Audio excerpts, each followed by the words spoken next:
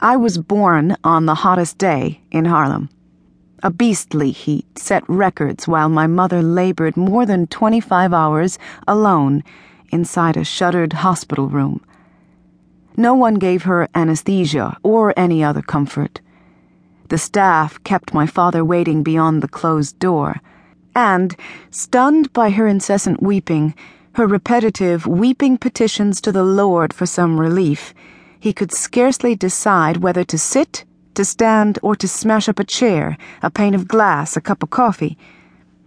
My mother continued to moan, and she begged God to forgive her for these outbursts of ingratitude.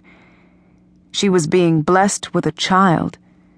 Months before, she had been visited in her sleep by angels who had told her that this firstborn would prove to be a great help to her people, colored people. She was being blessed. But she felt sundered by an agony that would subside only to return with a piercing intensity that lasted quite beyond her sensible endurance. Her own sweat and bits of shit and blood drenched the sheets beneath her torment, and she twisted and she toiled through arduous hours of her sacred tribulation, and she tried to praise Jesus and his suffering, as she suffered now, the curse of every woman. This, then, was her cross to bear, this giving birth to me. They were both West Indian immigrants. Both of them came to America from barefoot peasant levels of poverty, but there the similarities disappeared. My father quit after the first few months of grade school in Jamaica because, he said, the other children laughed at the rags he wore. My mother completed the equivalent of high school, and so, as my father reminded her again and again, she knew how to read and write long before he got around to teaching himself those skills. But my mother grew up in the dirt floor cabin of a mountain village without electricity or running water. She would often whisper to me pictures of the frightening shadows of banana leaves below the changing message of the moon.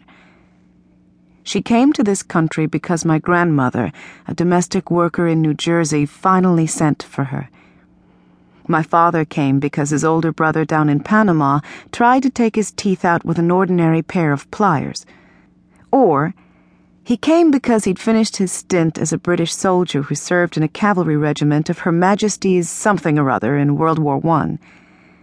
It was hard to settle my father into a steady frame of reference.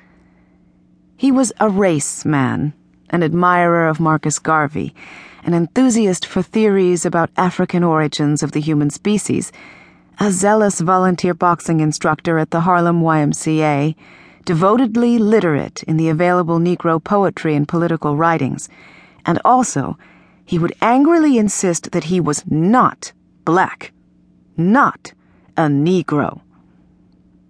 Looking at him, you'd have to say that my father was extremely handsome, possibly white, and at least 50% Chinese. Listening to him, you'd have to conclude that he was passionately confused and volatile. Calling himself the Little Bull, my father was short, conspicuously fit, truculent, and generally, with women, flirtatious.